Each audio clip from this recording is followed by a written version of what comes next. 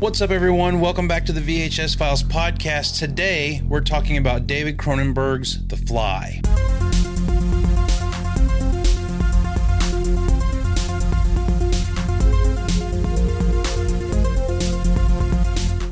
This film stars Jeff Goldblum, Gina Davis, and John Getz. The Fly was released on August 15th, 1986.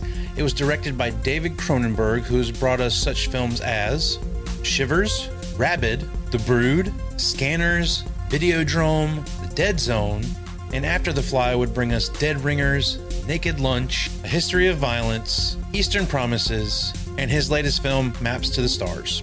David Cronenberg is prolific in the horror community for bringing us the genre of body horror. With a modest budget of between $9 and $15 million, it brought in a box office of $60.6 million and brought David Cronenberg into the mainstream as a director. It was released amongst the likes of One Crazy Summer, Manhunter, Night of the Creeps, Texas Chainsaw Massacre 2, and Stand By Me. As always, this episode will contain heavy plot spoilers, harsh language, and adult content. We had a blast talking about David Cronenberg's The Fly this week, so hope you enjoy. Please, if you like the video, make sure you smash that like button and hit subscribe so that way you know when we put out new episodes. And now, on with the show. All right, so this week we watched David Cronenberg's The Fly. Finally got some David Cronenberg up in this bitch. How's everybody feel about that? Very excited. Been waiting for some Cronenberg. Yeah, I made sure to not eat before watching the movie because if you're smart and you know anything about Cronenberg, yeah, you don't go into a Cronenberg movie after eating, like... Wait, Jason, I've got a magic word for you. What? Cheeseburger. Cheese. Now I want a cheeseburger. I'm going to Whataburger. Fuck this. I'm out, guys. Bye. So tell me a little bit about you guys' background with The Fly. I know I watched this one as a kid. I know this fucking movie scarred me as a kid. How about you guys? I did not see this one as a kid. I saw it as a grown-up. Was that like 2 years ago? No. I would say maybe it was a while ago, but initially, and then I've watched it again a few times since. Love Goldblum. This is quintessential Goldblum. I think this movie was my introduction to Jeff Goldblum, to be completely honest. Primo Goldblum, and I love that guy. So I've always loved this movie, largely for him, and then of course all the good Cronenbergian yuckiness and body horror and flesh and whatnot. Yeah. Jason, how about you? Yeah, Fly was my first introduction to Cronenberg's work. Later I found out it's all tied together in a way. It's disgusting body horror. And then later Videodrome and all those things. And you're like, this guy's fucked up and I like it. This is great. But The Fly was definitely something I watched as I was younger. My mom was in love with Jeff Goldblum, like most women at that time. This is kind of where they fell in love with him before the teleportation sequence. This is something we watched quite a bit. I think this used to come on like HBO a lot. That's one of my biggest memories of this movie is HBO used to play promos for it all the time. I think at the time I hadn't seen the movie, but I was curious as to what it was because I kept seeing these promos. But the bad part about the promos for HBO is every time I would see it, it always showed the shot of the final form of Brundle getting into the telepod. So you got to see what the creature looked like in the preview for the movie. I guess at that point it's like, well, it's on cable. If you haven't seen it, well, then you're a dumbass. But I was like, whoa, like that was enough to captivate me. I was like, holy shit, what is that thing? And I got to see it. Like it was just, that blew me away. And then watching this movie, oh my God, dude, like I'd never seen anything like this before. Yeah, it's the first introduction to your like, do flies really eat like that? So when you watch this movie and the next time a fly lands on your hand, you're like, is my hand going to dissolve? Yeah, I mean, I think that's a revelation for anyone when they learn that when flies eat and land, they like barf up and regurgitate. And there's definitely things in this movie that will leave an impression on you at a first time watch. If you've never seen it, if you've never experienced gore in the way that this one is, like this isn't, super bloody guts, blood, all that stuff. This is like Jason said, this is the definition of a body horror movie. Like it's just, you're changing, you're metamorphosizing, you're becoming something that you never were before. And I'm curious, have either one of you seen the original No, I have it, and I pulled it because I was going to try to watch it before this recording, but I did not get around to it. So I've only seen bits and pieces of it's the one with Vincent Price, right? It's got Vincent Price in it. I was shocked to find out that Vincent Price wasn't the main character in the movie. He's kind of a side character. Like you're following his narration through the movie, basically. But I was also kind of shocked to find out that it's the storyline follows very closely. Like the Cronenberg movie is not super far off from the original 1958 movie. That's interesting. We're going to go ahead and do our Back in Time segment, and I'm going to throw it over to Eric, but he's got a little surprise for you guys tonight. We're sending you back in time. Whoa, this is heavy.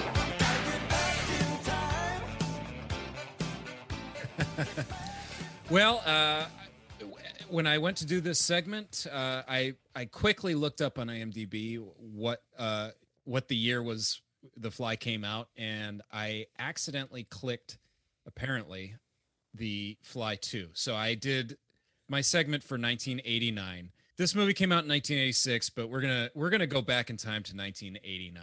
Fuck it, why not? Let's do it. Why not? Give me the music one more time. Let me get in the zone here. We're sending you back in time. Whoa, this is heavy. Well, Josh, in 1989, the Nobel Peace Prize was awarded to the Dalai Lama. Little known fact that the Dalai Lama had a gambling addiction. Yeah, he really loves to bet. You can't throw this gold away. You can't. Dude, just because it's the wrong year. That's right. I like that was a good one, Eric. I like that one. That Thank was a good you. one. Motorola launches the world's smallest mobile telephone, the MicroTac. It could fit in a shirt pocket and would set you back around $3,000. Do you guys know that most car manufacturers also make cell phones? No. Except for Dodge, they only make chargers. He's on He's a so roll good, tonight, ladies and gentlemen. Dude, 2 for 2. I like it. Keep it up, Eric. Game 3 of the 1989 World Series between Oakland and San Francisco was the first earthquake to ever be aired on live television in the United States. Do you guys know book sales skyrocket during an earthquake? Yeah, No. they are flying off the shelves. Oh.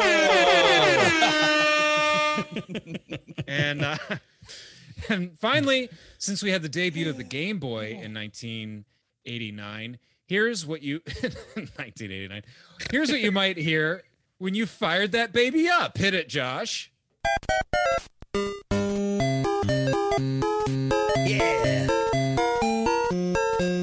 I feel like I'm 9 years old.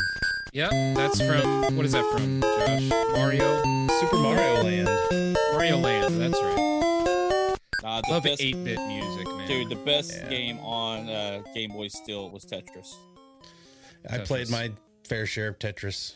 Tetris music has been featured on my segment before, so It has. Yeah. It sure has. Tetris, or what was the one that came out with Dr. Mario? They had the pills. yeah. I never played Dr. Mario. Yeah, I didn't either. I was just a Tetris guy. I didn't want to mess around with something else. Yeah, man. Falling tiles. Didn't want to mess around. I tell you what, let's mess around with some trivia. Pop quiz, hot shot.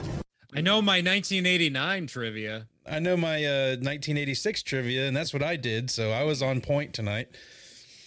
Don't have a ton of them tonight, but I am going back to the golden raspberries for everybody. So I thought this was pretty interesting. In 1986, this action star dominated the golden raspberries with 2 separate nominations for Worst Picture, 2 separate nominations for Worst Actor, 1 nomination for Worst Director, and 1 nomination for Worst Screenplay. Who was it? Stallone. That is correct. What movies were they? Oh, gosh. Oh, Cobra? Stumpers. No, Cobra was actually, I think, the year before this. But Cobra did get nominated for some Razzies. Man, I like Cobra, man. What the hell? Over the Top. I like When was Cobra that? too. No, I think Over the Top was after this. It wasn't Rambo 3, was it? It was Rambo 2 2. and Rocky 4. Dude, I love Rocky Rambo 4? 2 and Rocker 4. What the hell? Assholes. He actually won. He actually won the worst movie, both Rocky and Rambo. He got both awards. Wow. He also won Worst Director for Rocky 4. He also won Worst actor for Rambo. No love for Stallone on the Raspberries that year. No, they were out for him. Jason, you had one tidbit of information about 1986. That was the most important piece of news of that time. What was it? Well, the most important piece to me, because I'm a metal fan, and Metallica Master of Puppets was given to us. Obey your master. The last album with the great Cliff Burton. Rest in peace, Cliff. But one thing, just a real quick side note, Jason and I just did an episode on Halloween Kills, and you guys can go back and listen to that one if you want to hear our thoughts. But we were talking about how awesome the CGI work was for Loomis's face, like Loomis in that movie. Was not CGI, dude. It was all makeup effects. I saw articles today. It was all makeup effects. Nice. Yeah, it's pretty wild. I tweeted about that. If you guys followed me on Twitter, you would know. What's Twitter? But, what is that? It's a social media platform. Okay. I'm not hip to your kids. Have you ever heard of Facebook or Instagram, Jason? Any of that stuff? I do the book of the face. He does Facebook. Because he's old. All right. Well, since we've established that we are actually in 1986 and not 1989, we can start talking about David Cronenberg's The Fly. I love the way this fucking movie opens with that score by Howard Shore. Oh, that's not what I was agreeing with, but yes, I like the score as well. I love how it just gets right into it. They're at a party, bullshit, boom, no frills, man. It just fucking starts, dude. It starts. No bullshit. And you know, I even like it's kind of the Predator scene of like the heat signature of the people walking around the room, and you don't really know what you're looking at there at first, and all of a sudden, when the credits are over, it zooms out and you're looking at people at a party. Just the dialogue immediately, like, what am I working on? I'm working on something that'll change the world and human life as we know it. And it just shocks me how in most movies nowadays you have to get through all of this filler to get to the point of where this movie's going. You get the plot laid out pretty quickly, like within the first 5 minutes. Yeah, and I really like Seth and how he's just so focused and so excited about what he's doing. He just can't help but. Sorry, I have 3 other interviews to do before this party's over. Yeah, but they're not working on something that'll change the world as we know it. They say they are. Yeah, but they're lying. I'm not. But share it with her as soon as he talks to her. You know what I mean? Yeah. And I think it's pretty apparent that he probably is confused, and he doesn't get out enough to realize that he is talking to a journalist. He's genuinely thinks he's just talking to someone at the party. Yeah. He probably thought she worked for Bartok or whoever the company. Yeah, Bartok, the company. Yeah, it's Bartok. But he just Bartok. Bartok. Bartok. How many times can we say that in this episode? Bartok. But sorry, go ahead. He meets her there, and then because I mean, I thought that's what he was thinking that she was, but then after him carrying on, I just he doesn't know how to interact with people. And I think she's probably just the first person that he happened to walk into and just starts carrying on a conversation with her. Because you could tell kind of at the beginning, he's not, like he says, or she said, you don't get out much, do you? Yeah. You know, because he stays inside and everything, and which we kind of find out he's that train of thought of genius. I mean, he wears the same set of clothes every day because that's what Einstein did, so you don't lose brain power. Hey, but he's like Mickey Mouse or SpongeBob. There's some truth to that, though, man, because I have a whole lot of black T-shirts, and it's easy just to be able to grab a black T-shirt and start your day. Like, dude. Hey, speaking of T-shirts, I've got a Cronenberg T-shirt on. He damn sure does. Cronenberg's first feature film. I'm taking lessons from Jason and dressing appropriately for the episode. Hey, I got video. It matters. I got Edgar Allan Poe. All right, I got some Poe. I just have a black hoodie on because I didn't have to make any choices. But you're repping the gunship, bro, and that's all that matters. I am. Got to represent.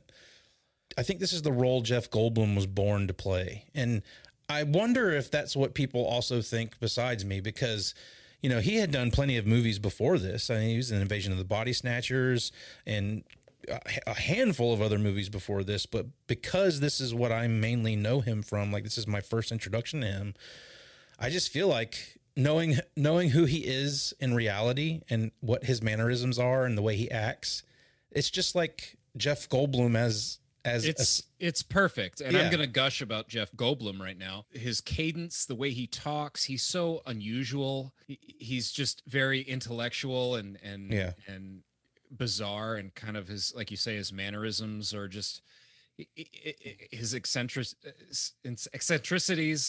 It's perfect for a mad scientist. He's always thinking. He's always kind of in mid thought, kind of losing track of where he's going, and it's so perfect. It's a perfect role for him. He has that jitter to him, the eye movement. He's got the big eyes.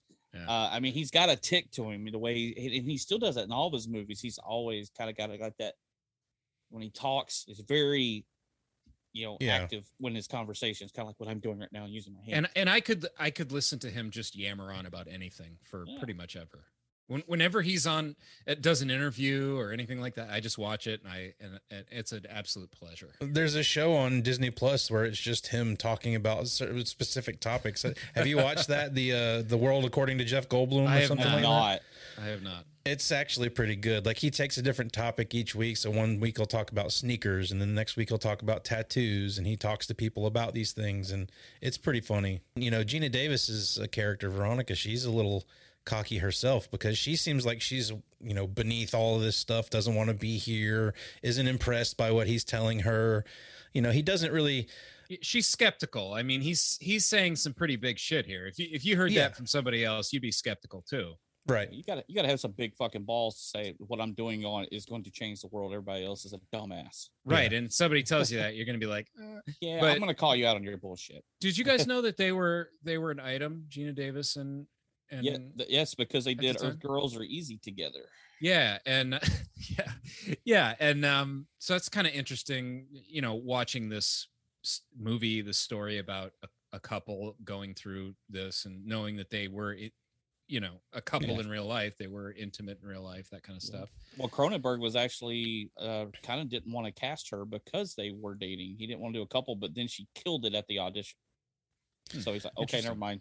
We'll do this. I mean, I have to say, if you have anybody else opposite of Jeff Goldblum here, I don't know if it works as well. I mean, they play perfectly off of each other in this movie. I think it's their chemistry, like Eric was saying, because they had already been dating. I mean, that's what they're basically doing.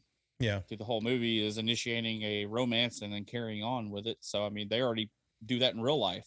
So, it should be said that I don't think, neither one of them are really looking for a relationship at the beginning of this. I don't think, Jeff Goldblum may be trying to court her. I mean, maybe that's his way of courting people is his cockiness about his work that he's doing. But, she doesn't seem to be buying into it. She doesn't really get interested until she sees that what he's doing is actually something that's worth writing a story about.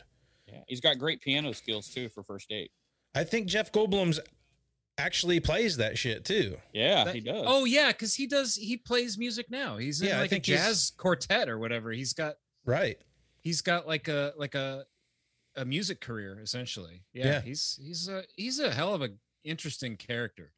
Damn right. Just that dude. I have like a man crush on Jeff Goldblum or something. I don't know. Well, first things first, I mean, it looks like he's driving her to his hideout because he's a fucking serial killer. This does not look like it should be a scientific laboratory. There's some red flags going up. For sure. A lot of red flag talk these days.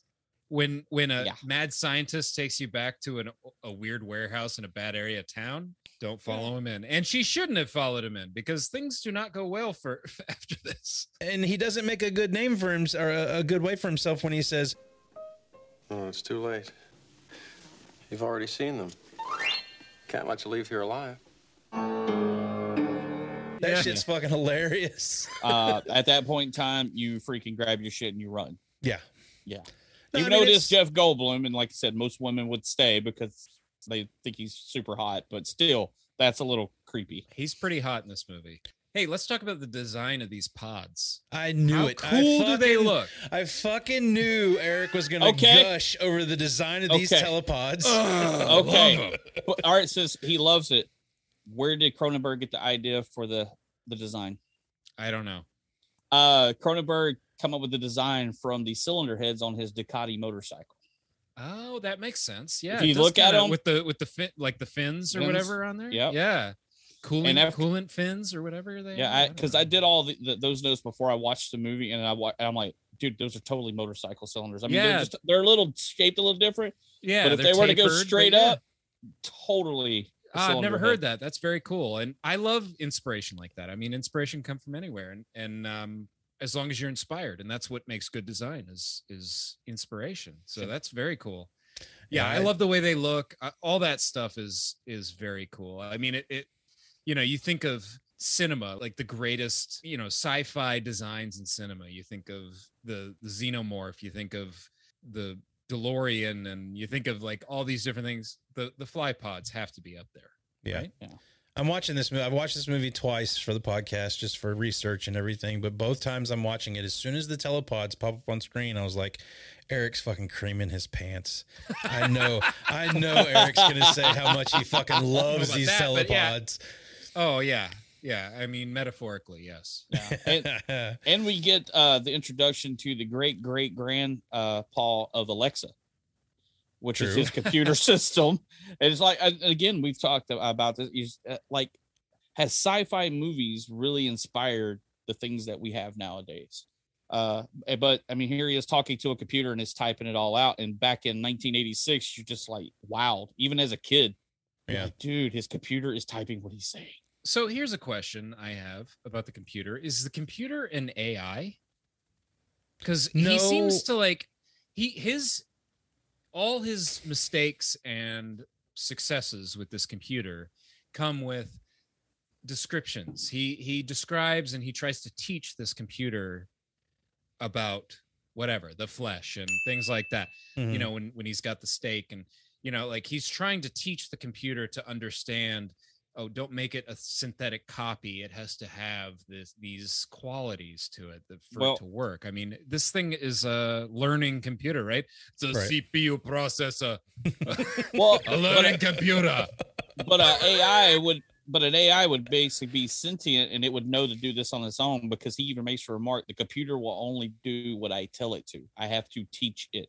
Well, I think there's degrees of what we're discussing here, but he's not just coding a computer. He's talking to it. He's talking about ideas with this computer, not just data. He's not just dealing with code and chemical makeups. He's talking about concepts, ideas, things that a normal computer will not compute. Something about this computer, there's more to it than your average. There's definitely an interesting spot for a question there, because like you said, I mean, he is having to teach this thing. He is having to explain and make it learn what the flesh is and all of that. But he also realizes, once all this shit starts going haywire, his simple little telepods have become a gene splicer.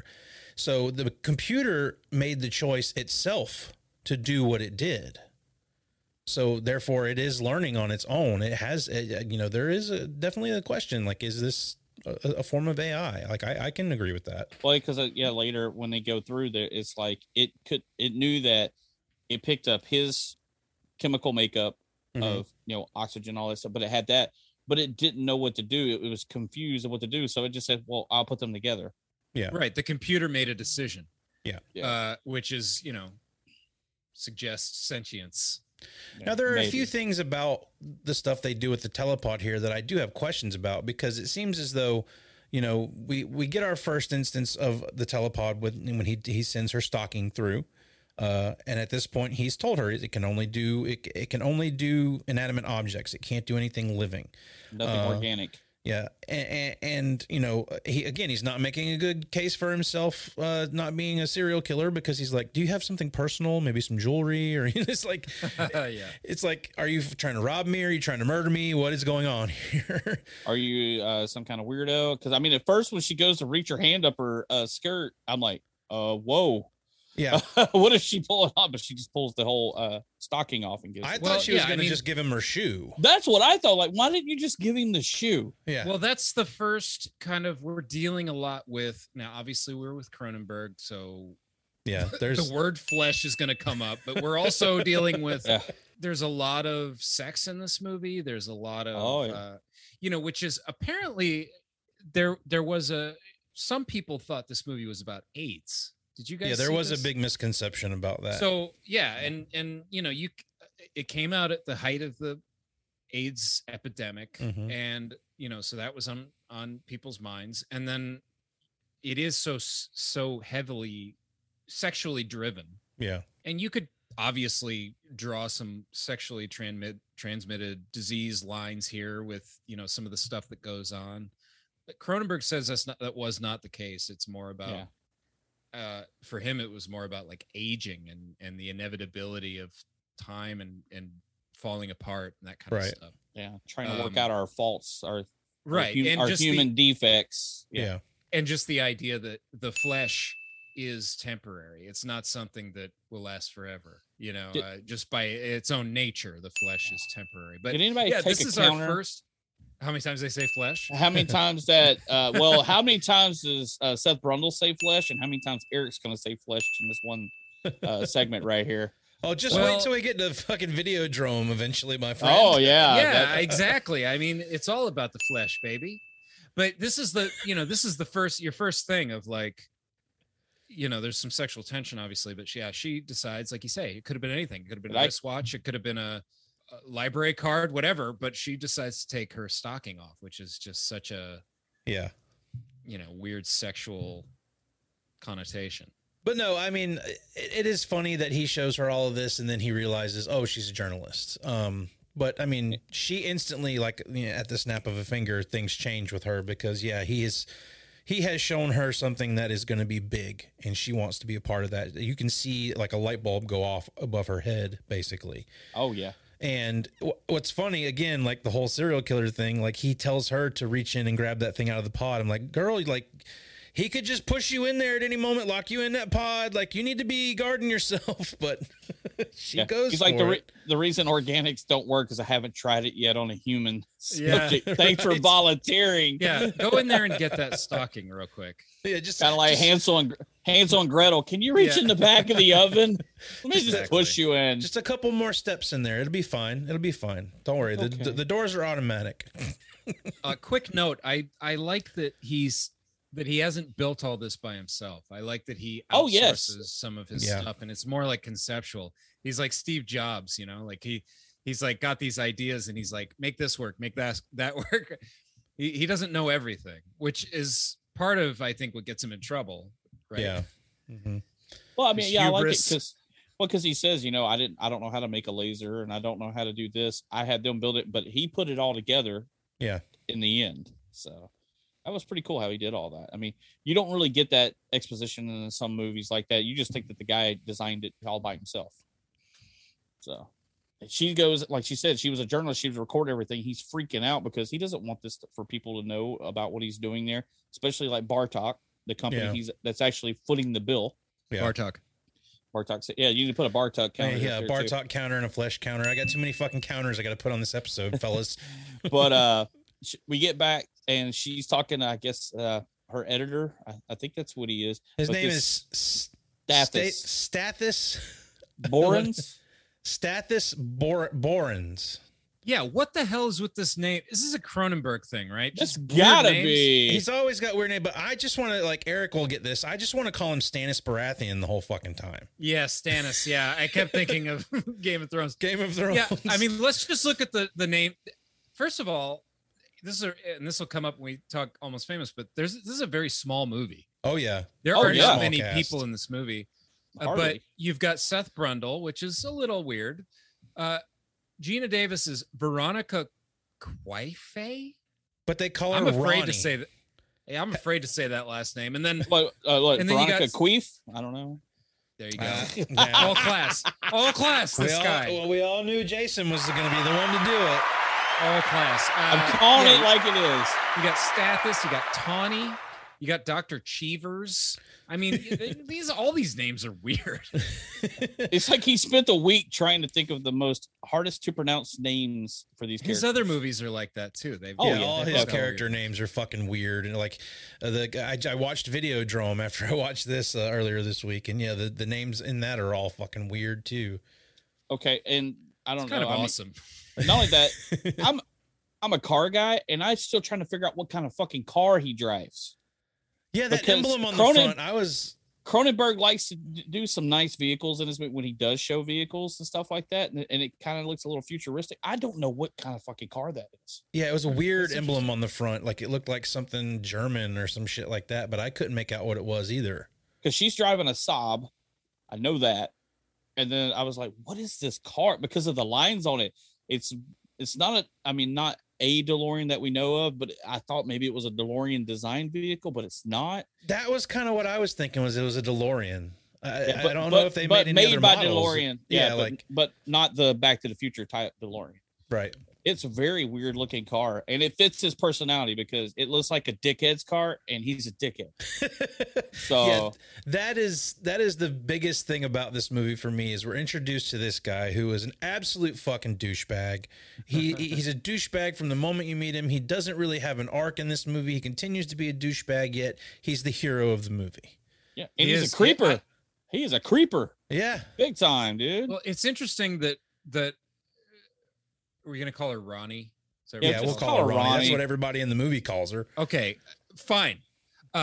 Just call her Ronnie, Eric. It's interesting that Ronnie doesn't really have anyone to go to except for Stathis, right? Like, yeah, her ex-boyfriend. Friends. Yeah, like the guy that she's trying to get rid of, but like she doesn't really have anyone else in her life apparently, because when things get sideways here, that's who she goes to. And I guess, you know, she does work with him, so part of it's that she has to report to him. But yeah, there doesn't appear to be anyone else in her life. Well, one thing I will say for Ronnie in this movie is, even after we're introduced to him, almost every word that comes out of his mouth, he is gaslighting the living shit out of Ronnie. But Ronnie has no qualms about standing up to him. She gives the bullshit back to him at every turn. Yeah. So, you know, you've got a little bit of push and pull there, but I love the fact that he continues to gaslight her till the end of this fucking movie. And unfortunately, the way the movie ends up, she ends up in a bad place. I hate that it has to take that direction, you know, because she has stood up to him throughout the entire movie. And then, like Eric just pointed out, she has no one else to turn to but this gaslighting dick face.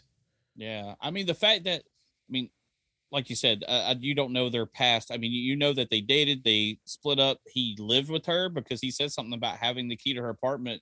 He says, he was a professor of hers in college, and they got together, and then I guess whatever went sour. That's all you really know. Is she got him in, or he got her into the journalism world and everything. But the thing is, I mean, he used to live there because he said, "Do you want me to move? I'll just move back in." Blah blah blah. Whatever. But the fact, I mean, he still had a key. You break up, you take your fucking key.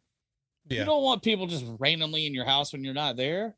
You know? I mean, this is one of those situations where, you know, it's kind of like a Me Too thing where he was a professor. He gave her opportunities. He used his position to leverage things against her. He became her boss. Like, yeah, I mean, it's cool that she's kind of fighting him off at this point, but yeah, he's taken advantage of her quite a bit over the course, and unfortunately you've got that exchange between them where she asked for the key and he's like, "I'll keep it for good time's sake."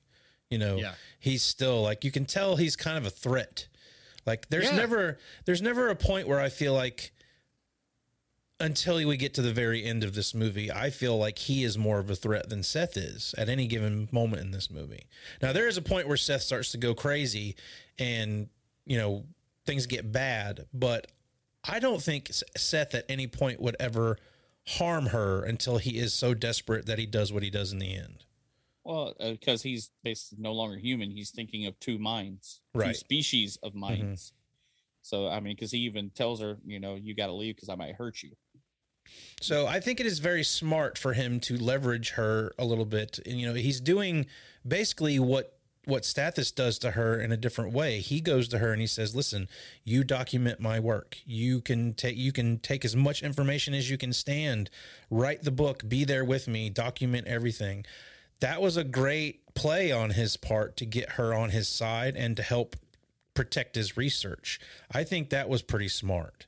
And I really like the decision for him to do that. And it gives them a chance to actually build a relationship. He's not just some weirdo. He's actually a fucking genius who was, you know, almost got a Nobel Prize before. Like, he knows what he's doing, and he really genuinely needs someone to talk to. Like, you can tell he's coming from a lonely place. He's tired of not having someone to talk to about these things. Yeah, and apparently she is too, because she doesn't have anyone other than her shitty ex-boyfriend. Yeah. Well, let's move on to our first gross part of the movie. Yeah. The baboon. The baboon. It's The not a monkey. baboons- It's a baboon. A baboon's a monkey, isn't it? Baboon's a monkey. It's a baboon. Okay. They're some of the best actors in this movie, though. I love the baboons. I want to hold a baboon. I love when he hangs out with the baboon and he holds it. Like, I want a baboon friend. But baboons will like eat your face off or something, right? If you're not careful, they'll bite your nose and your lips off. I do believe they can be very Very ferocious, violent. But I even like their conversation later when he just has a few drinks. He just carries on a whole conversation with the that baboon. whole scene where he's talking to the baboon and he says, I didn't mean to kill your brother. Like, and he seems genuinely sincere there too. Like, you can tell this guy is a sympathetic person. Here's a question though. I mean, sincere perhaps, but why not use a mouse first? You're That talking was about my question. You can't do organic transfers. You're going to go for a baboon, which is one of the world's largest monkeys. It is a monkey, by the way. I just Googled it. It's a fucking baboon. So it is. It's like a rectangle square situation. It's both. But why not start with a fly or a cockroach or a mouse? Why go to a larger animal? How about a lab rat? That's a lab rat. Or so I think, or like a dog, like a puppy. Whoa. Yeah, let's just No, but for real, like you got to work your way up. You can't go from a stocking to a baboon. Why not a rat? Yeah, exactly. Well, I think I love that whole speech he gives about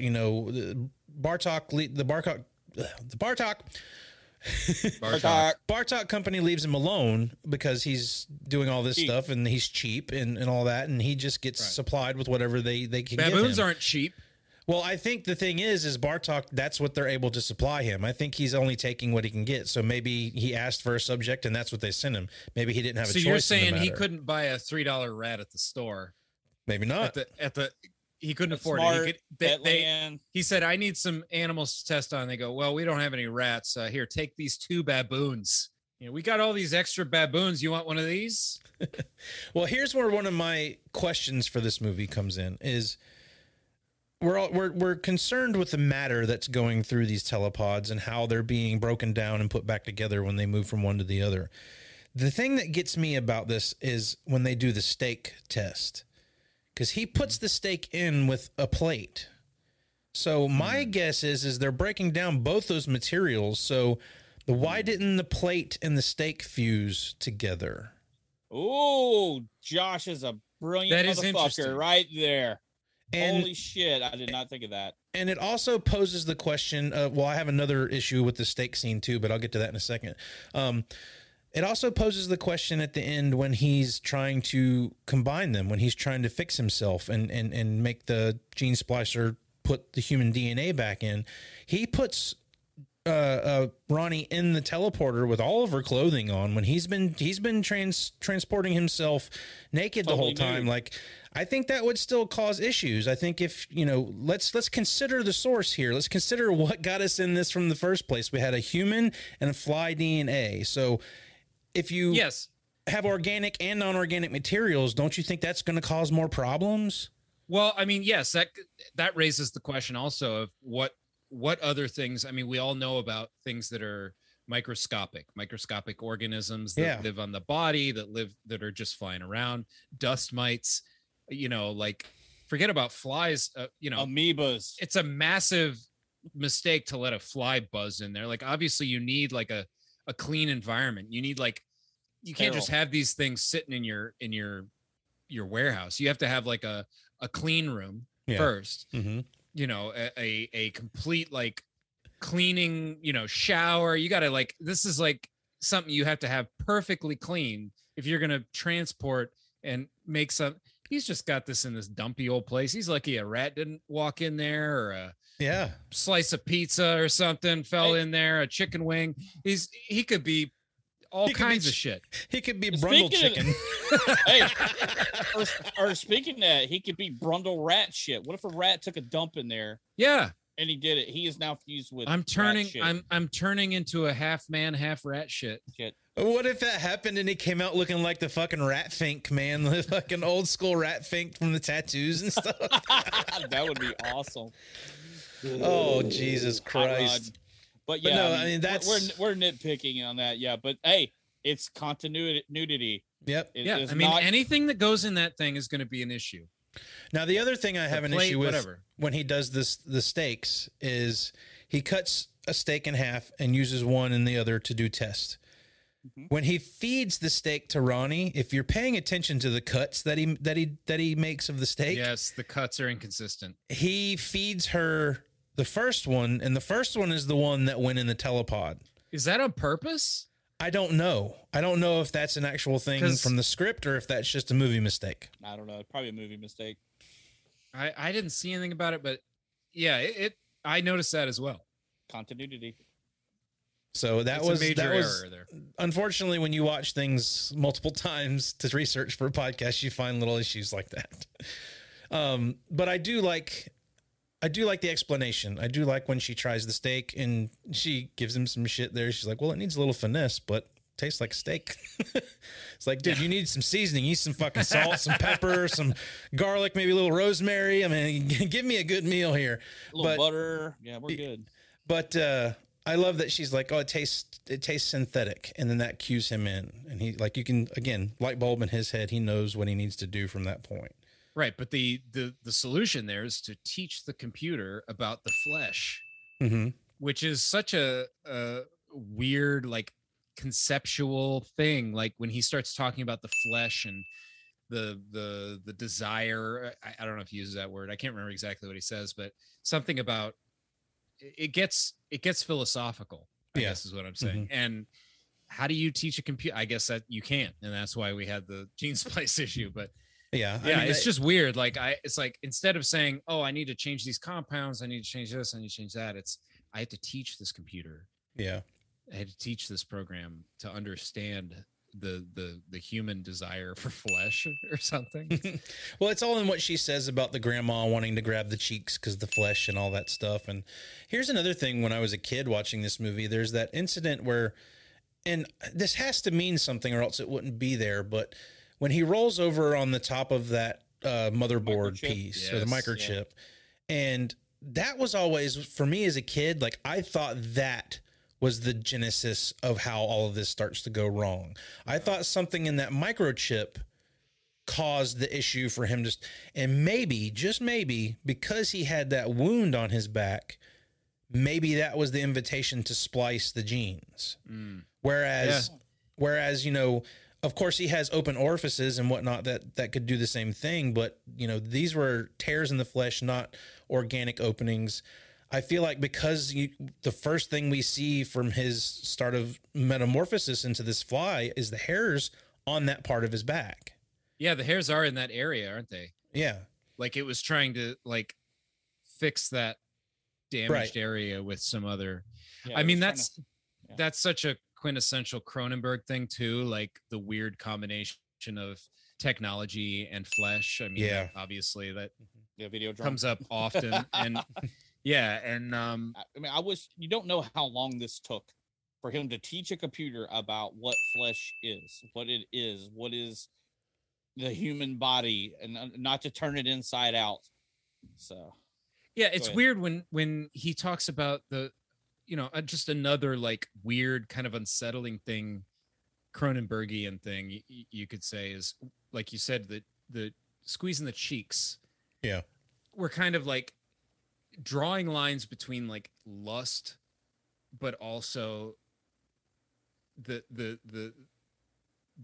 grandma or whatever wanting to squeeze the cheeks, such an innocent like childhood thing, and we're drawing a line from there to like sexual urges and stuff. This is the kind of like weird shit that Cronenberg draws comparisons to, and you go, like you're putting those in the same mindset. You know, she made that comment, I just want to eat you up. He's like, right, I just want to eat you up. Like combining like eating meat with lust, with love, with you know, all these like human emotions with like consuming meat and blood and flesh. It's a weird thing going on. It's very Cronenberg. Yeah. Yeah. Very, very, very. One thing back to Mr. Creepy Stathis rapey guy. He stayed the night to make sure she had stayed there all night, and then follows her when she leaves. Oh yeah, there's no doubt that this dude is a fucking stalker. There's no fucking doubt. But even at the clothing store, he's mad. Like, he makes a fucking scene, yeah, in a public place. Like, yeah, you need to be far away from this fucking guy. And like, it just goes to show how crazy he is that he would do this in a public place in front of a lot of people and make a complete ass of himself. You know, although I do love the dialogue. I am finally onto something that's big, huge. Yeah? What? His cock? I will say the actor's delivery of that is fucking golden. I love it. I just want to read something I read about the baboon. Okay. It says, and this is from filmschoolrejects.com. I'll just call him out since I'm reading it verbatim. But the director notes the baboon used in the film became attracted to the script supervisor, Gillian Richardson, as she was evidently close to his height. Cronenberg notes this was a problem on set, and Goldblum, who was exponentially taller than the baboon, was able to dominate him. A subservient relationship grew between Goldblum and the baboon, who accepted the lead actor as the alpha male on set. Wow. Jeff Goldblum's an alpha male, motherfucker. Yeah, he's like, I'm a 6'5" baboon. Jeff Goldblum was like, everyone wants a piece of me on this movie. Mr. Baboon. Let's be calm. The flesh will find a way. I love Jeff Goldblum because he says a lot, which so do I. Yeah. Makes me feel better about saying so does Obama. I was actually thinking about this today. I was like, you know, people just have to want Jeff Goldblum in their movie, because I feel like Jeff Goldblum is the kind of guy who's going to come to set and he's like, hey, I'm the actor I am, and you're going to get what you get out of me. And if you don't want it, then you better hire somebody else. Like, he seems like that kind of an actor. It's like you have to want him in your movie, or else you're just going to get something you're totally not looking for. Yeah, you don't bring in Jeff Goldblum to be like something other than Jeff Goldblum. Why would you change what is already perfect?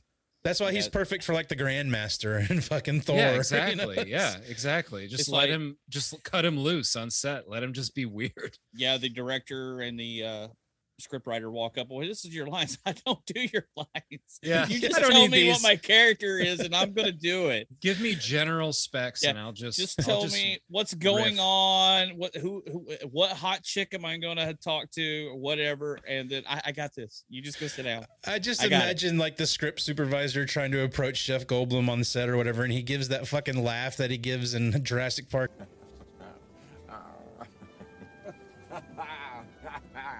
You don't have to. Like the fucking weird ass laugh he does.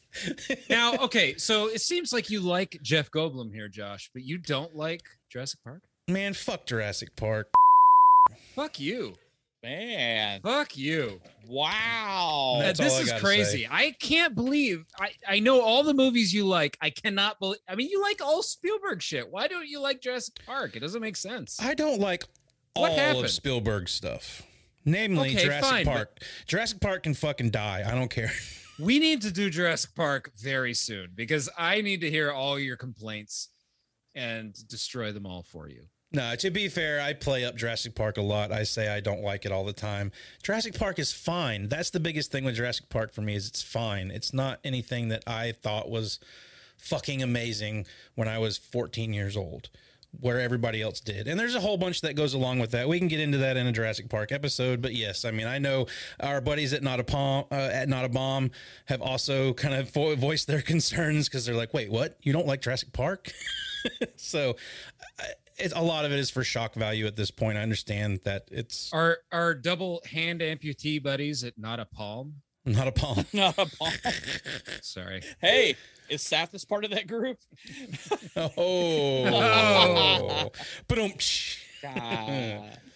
Oh well, but this is now with all this whole Sathis thing going on. Remember, she has to leave to go talk to him, because I guess he's doing his own story on Seth Brundle.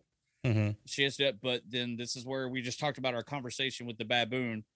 I mean, he's now getting a little tipsy, wanting to try some stuff. He's like, fuck it. Whoa. The way you sound, it sounds like he's trying to get frisky with this baboon.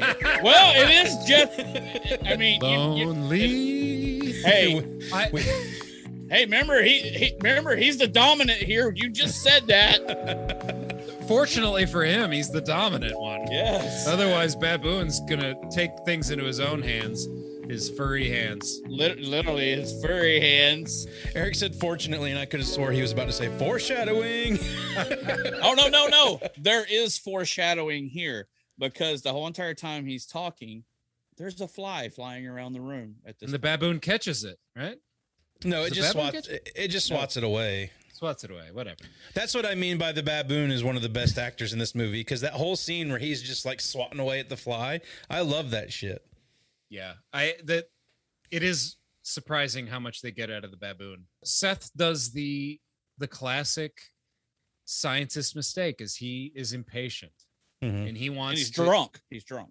Yes, and he wants to get some results, and he's not willing to wait for them the proper way. He doesn't want to go through rats and cats and whatever and work his way up to baboons and eventually humans. He wants to do 1 baboon, 2 baboon, human immediately.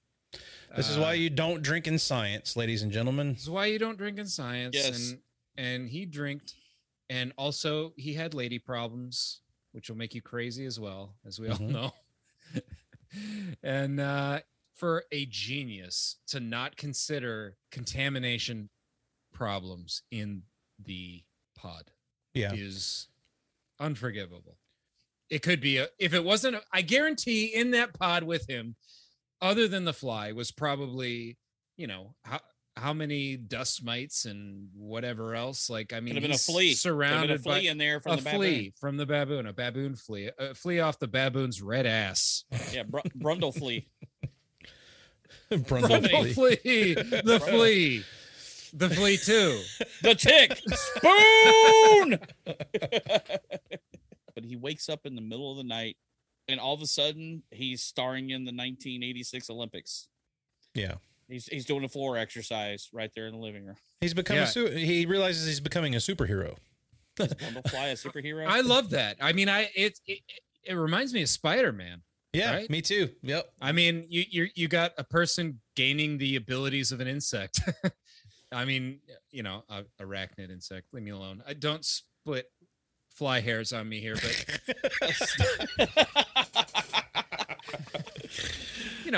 he's got all these abilities now. I mean, he can even climb on walls like a spider, for God's sake.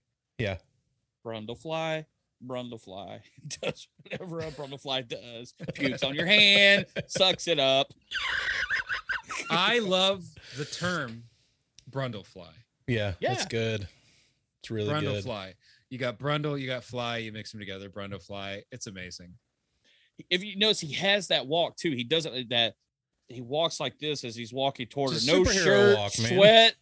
It's the sexy Goldblum. Yeah, he's looking good. He's feeling good. Yeah. I mean, you might as well do that in slow motion. I like when they leave there. Do you have any coffee with your sugar? I mean, the sugar starts right. He starts eating all kinds of sugar. Yeah, you obviously know something right now. Bars and shit. Yeah, this is where the mania starts to kick in. It's this conversation at the coffee shop where you really start to see like, oh, something's different. And he's a little kooky. He's starting to get the twitches. Yep, I like the twitches. That's a nice effect, dude. Nice, and it's so Jeff Goldblum too. He does it in all of his movies. He has that twitch to him. Well, when he's talking. These are exaggerated. Twitches. Yeah, I mean they're a little exaggerated, but he's a little movie. But he's like super twitching like a damn. And what's fly funny at this point? Yeah, well, and we go through all this, and we get back, and as you start thinking, it's like he is become very animalistic of the world, because like an insect or animals, you're born, you multiply, you die. Yeah, he wants to eat and he wants to mate. Yeah, that's what he wants. That's all. Yeah. That is the animal way. You eat and you mate and then you die. Well, he has a monologue about insect politics, right? And he will be the first insect politician. Exactly, which is a great thing. And I guess Cronenberg came up with this insect politics thing from his days as an entomologist, which I didn't know that Cronenberg was an entomologist, which is a great way to start out before you make the movie The Fly, right? And he's a gynecologist. He's a gynecologist in this movie. He's later a gynecologist. That's right. But he was fascinated by insect societies, the division of labor, and the caste structure therein. I'm reading this again off that website that I mentioned earlier, Film School Rejects. Interesting. Yeah. And one of the better, I think, bits of dialogue or monologue or whatever in the film. Yeah. I really like that when he's kind of in that place at that point where he can think about the pros of both, the pros of being a human, the pros of being an insect. He's getting the strengths of both. He's got his intelligence and he's got his strength from the insect, and he's kind of enjoying that. And he's kind of having a good time there. And then of course things start going more insect and less human. Well, and this is right there too, is also, you know, because I mean, he's wanting to go. She's like, I don't know how you have any fluids left in your body. But but then all of a sudden he's like, well, I feel great. You know, I want to put you through. And you're kind of freaking out. Like, is he going to just throw her in there? You know, we are obviously know that there's something wrong with him. And you can even kind of see it already. His face is a little like, pocky. Yeah. A little pocky, looking a little funky, looking a little sweaty. Yeah. He's not that perfect specimen that he started off as. Yeah. And I love gymnastics. Yeah. And I love, you talk about the dialogue from the point where she says no, and he just freaking goes off on this whole flesh run. I mean, it's that whole section is phenomenal. I love. I mean, there's so many little quotes in there and all the dialogue, and I mean, he's just gone off the. I mean, throws on the jacket. He's gone out because again, he's his animalistic side. I eat. I must mate. I have to keep making more. You know, and that's kind of mindset he's in. I mean, that's what he's doing. He's out just trying to find somebody to have sex with. You're a fucking drag. You know that. I love that shit. But all right, let's go ahead and talk about the cast of this bitch. Almost Famous. I know that, dude. I don't know them. I know her. Haven't you ever heard of that guy? What's his name? That guy who was in that movie that was out last year? I'm sort of famous for being almost famous. Jason, did you underline your almost famous this week? Yes, I put my little notes next to my notation. Well, there's a total of about 7 people in this movie, so I'm anxious to see what everybody came up with. We all might say the same person. I bet we will. We can't say Gina Davis. We can't say Jeff Goldblum. Nope. And that leaves leaves about 6 people. Yep. So that leaves 4 or 5. I don't know. So who did you pick, Jason? I'm going first. All right, go, Eric. You go first. I'm going John Getz. Jason, Leo is that Getz. yours? Leo Getz. No. That's 1. 1? That would have been 1 that I would have picked, but I did get another one. Well, I'm gonna go. Maybe an argument in this. I put David Cronenberg. See, I knew you were gonna go there. But as an actor, not the director, because a lot of people don't really know what he looks like. We do, because he's been in movies like Nightbreed, Jason X, To Die For. He hasn't been as his face up front in many movies. So that's who I fair. put. That's fine. Well, yeah, John Getz, he was Stathis, and he was in Social Network, Blood Simple, Zodiac. Yep. He's currently in Doom Patrol. Yeah. So Doom Patrol, I've seen the first episode, first season, but not the second season. Yeah, he was in American Horror Story. He was in Bosch. He's been in a handful of stuff. I'm going a similar route as Jason. I'm going with someone who's prominent in David Cronenberg movies. I'm going with Leslie Carlson, and he's the doctor, the abortion doctor they go to. Yeah. He is in Videodrome. He is in The Dead Zone. I believe he's in Scanners. So he's a friend of Black Cronenberg. Christmas, the original Black Christmas. Yeah, it was original Black Christmas. So that was my pick for Almost Famous. Nice. So. I think the general movie watcher would probably recognize John Getz the most out of any of these people.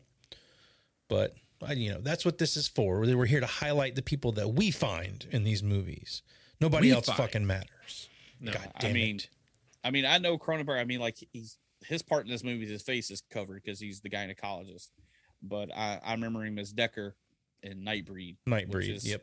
One of my favorite characters in movies. Well, to be fair, his face is covered in half of that movie too. Yeah. Well, surprisingly enough, a cast of 7 people, and we all picked someone different. So hey, good for us. That's great. Yay! So we're gonna get here. Jeff Goldblum's fucking fed up with Ronnie at this point. You can tell he's changing. He decides he's going to go find somebody that's willing to go through these machines. And we're going to talk about now the other scene in this movie that fucking scarred me as a child is this arm wrestling scene. Oh, man. It is one of the first instances of me seeing a broken bone compound fracture come out of the arm of someone. Like, I remember watching this as a kid. And not only that, like, before that happens, you get the close-up shot of Goldblum's hand gripping this other guy's, and that white pussy stuff is coming out of the fingers. Yeah. And That's what I had that in my notes. It's like, is that something like the fluid come out? I've seen it. I know he breaks his arm because of brute strength. But then I kind of wondered, is it the stuff that's coming out of him weakening the guy's arm, like the flesh and the bone where he can break it? Because I'm just kind of wondering. I mean, because he's excreting these weird fluids. I think it's just he's gooey. He's a gooey fly, man. I don't know. I think it's just his flyness. He's too fly for a white guy. Oh shit! Wow, somebody made that joke at the same time. Was this before or after the fingernail? No, this is before. Before. This is before. Yeah. So this is the first kind of milky discharge we see. Yeah. Oh, my next question was: do we think that stuff that's coming out of his fingers is the stuff that helps him walk on walls and stuff? Is that what that's supposed to be? Maybe it's a grip thing. Yeah. Maybe it's a gluey grip thing. I don't think it. I don't think it matters. It's just he's getting buggy. He's getting a little buggy. It's Cronenberg. We need goo. We need goo. Need some goo. Lots of goo right now. It reminds me of one of my favorite Rick and Morty episodes when he fucking changes everybody and he's like, "Boy, Morty, I really Cronenberged the world up, didn't I? You got a whole planet of Cronenbergs walking around down there, Morty. At least they're not in love with you anymore, though. It's a huge step in the right direction." I did it, Marty. I Cronenberged the world, Marty. That shit's fucking hilarious. Yeah, they have to abandon their world on that episode. Yeah, that episode's fucking heavy, man. But I think that was the episode that finally roped me into Rick and Morty. I was kind of like on the line as I was watching that show, but that when I was like, oh shit, that's fucking funny. This show's awesome. I'm going to watch this shit. However, I haven't watched any of the last season. I still never watched this show. It's hard to watch right now. Yeah, I watched the Pickle. I think I seen the Pickle Rick episode that everybody talked about. It's pretty funny. I never went back and watched the rest of it. Oh man, it's fun. Like if you just got 20 minutes to kill, go back and watch an episode of Rick and Morty from time to time. That shit's pretty fucking funny. Hey, we get our little bar fly of a lady. We meet Tawny. Poor Tawny. I feel bad for her. She is. I mean, Seth has gone super date rapey at this point. Oh, he's yeah. And he looks like forcing shit. her. Yeah, he's forcing her into each situation, and she's clearly drunk or whatever, and he's pushing her through each thing and getting her. I feel bad for Tawny in this movie more than anybody, really. Well, I mean, when he said, I'll pay you whatever to do this, and I get the girl. And like, he didn't even give her a choice. I'm like, whoa. Well, I love her response. She says, "Do I look like a hooker to you?" Cue to 5 minutes later after you break the guy's arm, she's going home with you. So she's not a hooker, but she's got poor decision making skills. I feel like that's a little bit of weak writing there because, I don't feel like a rational person, even if you had a few drinks in you, I don't think she would have left with him. But, I mean, I understand he's forcing her, but I don't think she puts up much of a fight either. So that's always kind of bothered me. It is a little easy that he's able to leave after that. Yeah, because I mean, they walk out the Yeah, they walk out the door and he's basically got his hand on her back, like, let's go. Yeah. Go. So. But yeah, I mean, that also plays into, it doesn't make much sense that she's into being with him once he takes her back. And I mean, she does witness something crazy. I mean, are you a magician? I thought all right, that was this is my funny. question about this. Okay. Does him going through the second time, because remember, he goes through it again. He does the teleport. Yes. I wonder if that actually accelerated his change, because after this, because that's when Ronnie comes back, then his fingers start popping off and everything else. I mean, it's possible. Yeah. I mean, it makes sense. I don't know. Yeah. Because I thought about that this time. I'm like, okay, he's been through twice. Well, the other way you could look at that is that it actually works. He went through the second time and it had no change on him, which means it will work as long as you don't get in with a fly. Right. Or get in with a fly and an open wound. Right. Or get in with a fly and a rat and a piece of pizza. But they have the whole him and Tawny have their night together, whatever like that. And this is where I'm talking about the fly thing accelerated after he does that. And she says something like, let me give you a nice alcohol bath. And she puts the alcohol on his skin. Yeah, he says it burns. It hurts. Yeah. It hurts, and I'm kind of wondering I don't know. Burns us. No.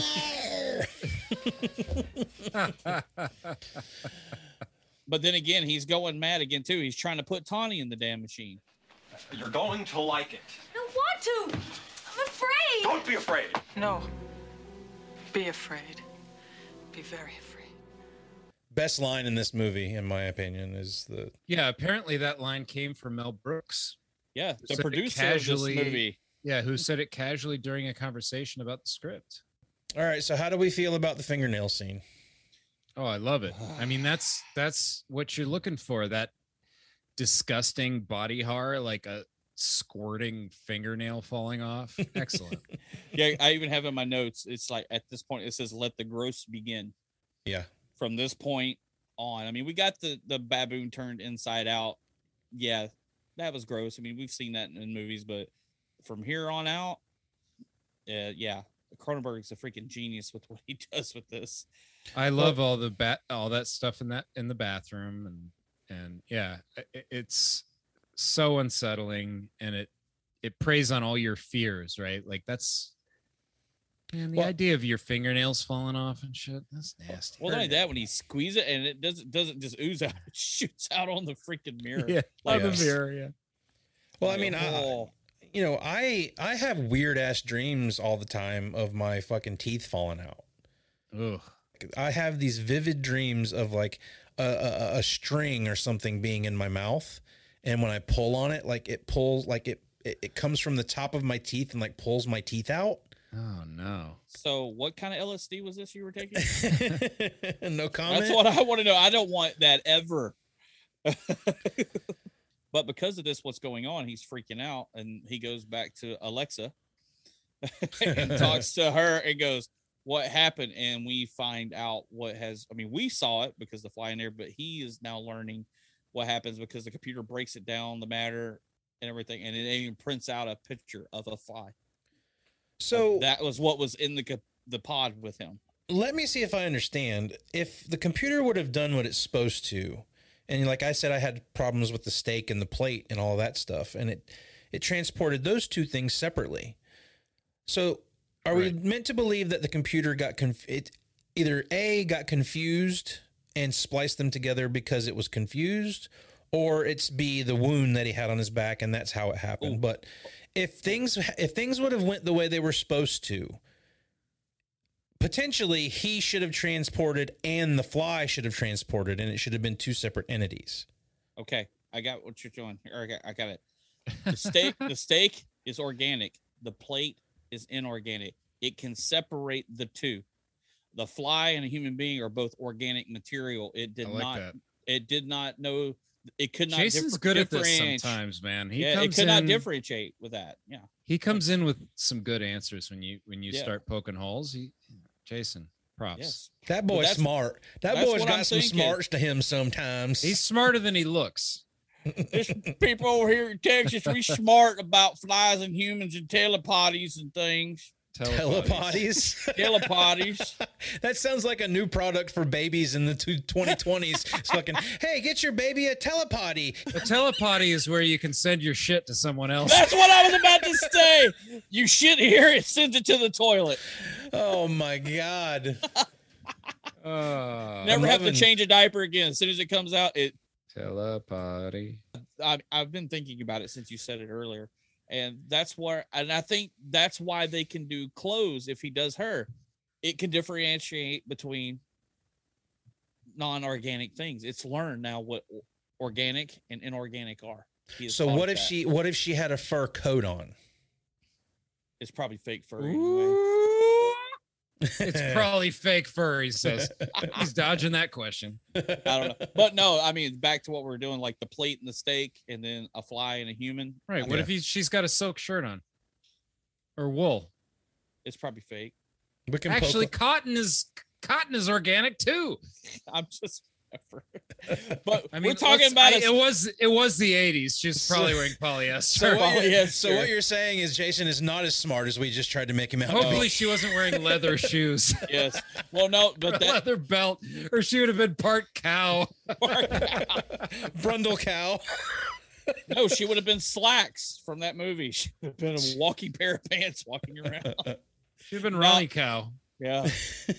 But as far as in the movie with the plate and the steak and fly and human, I think that's the argument right there.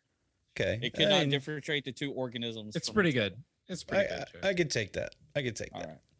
Here, put that in the counter. Jason's right. One. It'll First stay time right ever. there as one. This is really where we start to get the ticks and the jerking the head back and forth and the moving of the eyes a lot. Like, I really love that Jeff Goldblum goes overboard here with all this stuff, especially with his eyes. Like, if you watch his eyes, they're constantly moving the entire time. Yeah. And they apparently intentionally tried to make his final look kind of carry over his sort of emotional, the human eyes a little bit, even though they're big. Yeah. They tried to kind of carry over Goldblum's he's got kind of buggy eyes, you know? Mm-hmm. Yeah. That's why I said he fits this character perfectly. The features, like I said, in his face, but also his, physical acting. I mean, it's just great as a fly. I think he pulls it all perfect. So in reality, do we think that Ronnie would really be coming back to this? Again, this is where having a small cast sort of hurts the movie a little bit, because you would have had to have gone to somebody. If you'd have seen this shit, you would go to somebody other than your ex-boyfriend, boss guy. You need to go tell someone what's happening here, other than your creepy ex-boyfriend. Yeah, and, I mean, we're existing in a small world here, a small circle. I mean, I don't know. I don't know. Maybe something about her becoming. I can't remember. Did she know she's pregnant at this point? At this point, no. She learns after the first time she sees him. Oh, okay. Yeah, because she is definitely disturbed at that point. Because remember, he can barely walk. That's when he pukes. Yeah. For the first time. Right. I kind of like that there's a degradation and then a rejuvenation. You see him kind of degrade at that point, and then the next time she visits, he's walking up the walls. He's starting to jitter and whatnot. He tells her about the Brundle Museum of Natural History. Which that's a great line. Did anybody notice in there? I swear that was his penis in one of those jars. I think it might have been. I think it's his penis. Oh, really? I did not notice that. Yeah, I mean, because I've seen this a lot as a kid, and you're talking about all of his organs that fell off. I mean, his ear fell off. You're kind of thinking a fly has what else no fell off? use And for then a later, penis. there's nothing there later. Yeah, arguably. so you kind of, sorry, ladies, if you're in a Jeff Goldblum, he lost his penis in this movie. That first time she visits him, though, and he's talking to her, and he vomits on the donut. Do you think that's the first time that's happened? Because he seems shocked by that. That's what I'm saying. I think the first time when he's sitting there talking to her and he just all of a sudden does it, he's like, oh, well, I think he even says that's new or something like that. I can't remember exactly what he said. And then his ear immediately falls off afterwards. I love how close those two are together. When he does the barf and then my ear fell off. And what was funny is reading the stuff for this movie, that's the only scene in the movie that freaked her out was the fact when his ear fell off and she was had to be that close to him when it happened. She said that actually disturbed her. See, that's the thing. That's the thing about her character is like she seems to be all in on him, even though this shit's happening, because she's even at that point, this ear has just fallen off in front of her. He's got all this gross fucking mucus and whatnot all over his shirt, and she's still like hugging up on him, and she like you can tell she's concerned distraught about him. And again, we know she doesn't have anyone else in her life other than that creeper. So, you know, right? She's got kind of all her eggs in this basket, all her fly eggs. Okay, well, since we're talking, before we start talking about fly eggs, let's get to a bigger quote. You're gonna need a bigger quote. All right, a bigger quote. This is a segment where we highlight some of our favorite quotes from the movie, big or small. But first, Jason gives us the taglines. Okay. Jason, give us the taglines. All right. Well, the same thing we did last time with taglines. We got a couple good taglines, and I wrote a few of my own. And maybe my buddies here can figure out what Hollywood wrote and what I wrote. All right. All right, here we go. Well, the first one, I'll just go ahead and say it because we know it. The be afraid, be very afraid. It was on That's real. That's real. I think that's real. Yeah, that's a good one. That's a good one. Body horror at its best. You wrote that. Yes, I did. All right, you ready? Half man, half insect, total terror. I think that's a genuine tagline. I think Jason wrote that. So Eric says he thinks I wrote it. Josh is correct. That's Hollywood. I was reaching there. Evolution took a big leap, but in the wrong direction. Ooh. No, I think that's real. I think Jason wrote that. Josh won again. I wrote that. God damn it. But thanks, Eric, for thinking that Hollywood would have wrote it. Maybe I need to go find a new job.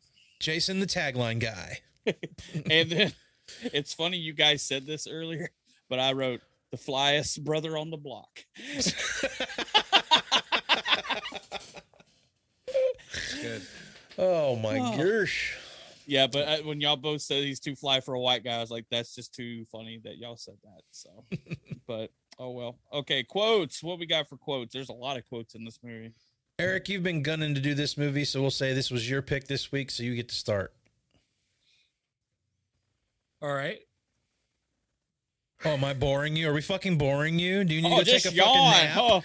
Go take a like, nap, you old man. Roll it back. And no. Action. All right. I like when they get to his lab at the beginning. He says it's cleaner. It's cleaner on the inside. He thinks you're a con man. Excellent. Great. The world's largest microwave oven. I'm glad I didn't give you my Rolex. Somehow I get the feeling you don't get out much. You can tell that? Yeah. Is this a romance we're having? Is that what it is? Yeah, could be a romance. I don't think I get it. What happened? You get it all right. You just can't handle it. Is it live or is it Memorex? If you plan to make anything disappear, please let me know. I've got an assistant editor who's outlived his usefulness. We've got to do this, Seth. Talk to the tape. Get in the habit. The world will want to know what you're thinking. Fuck is what I'm thinking. You're afraid to dive into the plasma pool, aren't you? You're afraid to be destroyed and recreated, aren't you? I bet you think that you woke me up about the flesh, don't you? But you only know society's straight line about the flesh. You can't penetrate beyond society's sick, gray fear of the flesh. Drink deep or taste not the plasma spring. See what I'm saying? I'm not just talking about sex and penetration. I'm talking about penetration beyond the veil of the flesh. A deep, penetrating dive into the plasma pool. You have to leave now. And never come back here.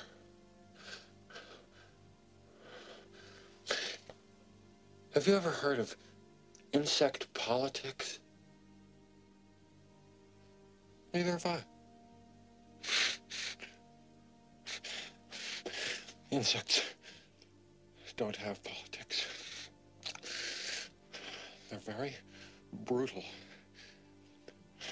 No compassion, no compromise. We can't trust the insect. I'd like to become the first insect politician.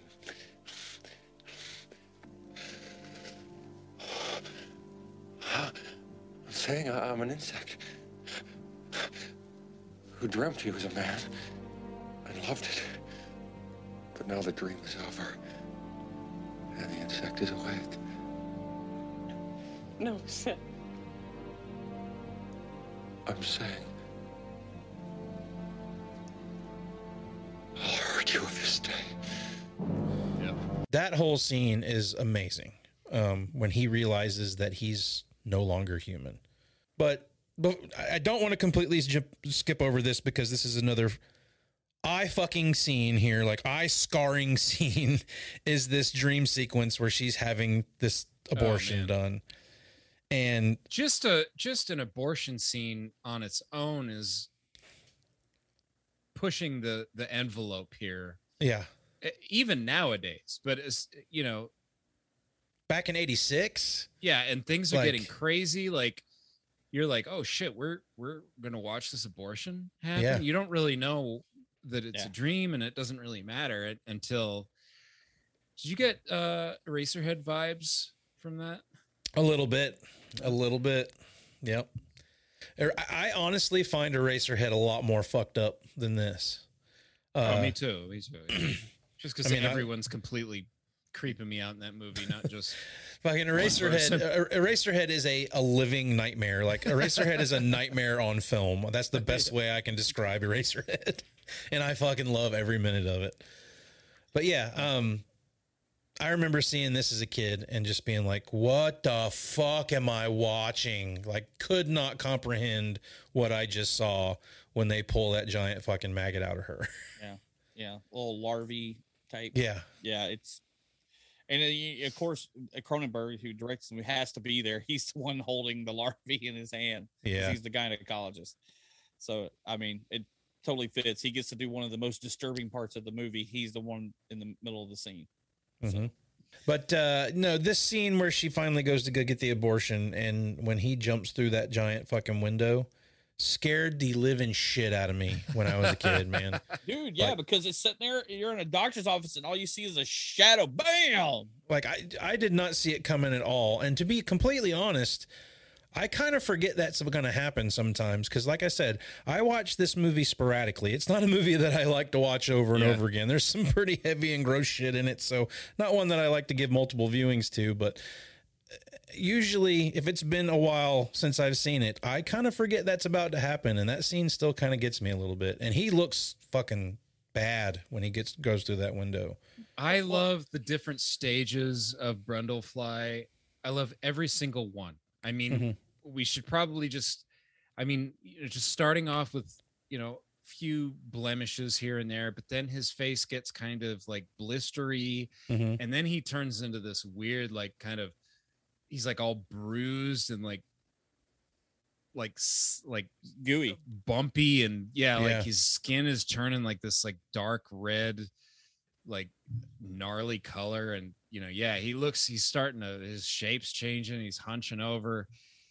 His lips are weird. His teeth are falling out. He's really getting gnarly here. One of my favorite things when he is going through this metamorphosis, when she comes to see him and he's climbing on the wall and he's like halfway down and he goes, Oh, look at this. What's this? I don't know. What? And then he covers it back up. I love how he kind of keeps a sense of humor throughout a lot of this, especially when he comes when he's like, "Oh, you got me on video there," and he's like, You got me there?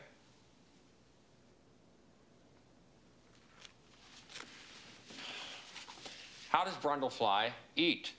Well, he found out the hard and painful way that he's very much the way a fly eats. His teeth are now useless because although he can chew up solid food, he can't digest it. Solid food hurts. So, like a fly, Brundlefly breaks down solids with a corrosive enzyme.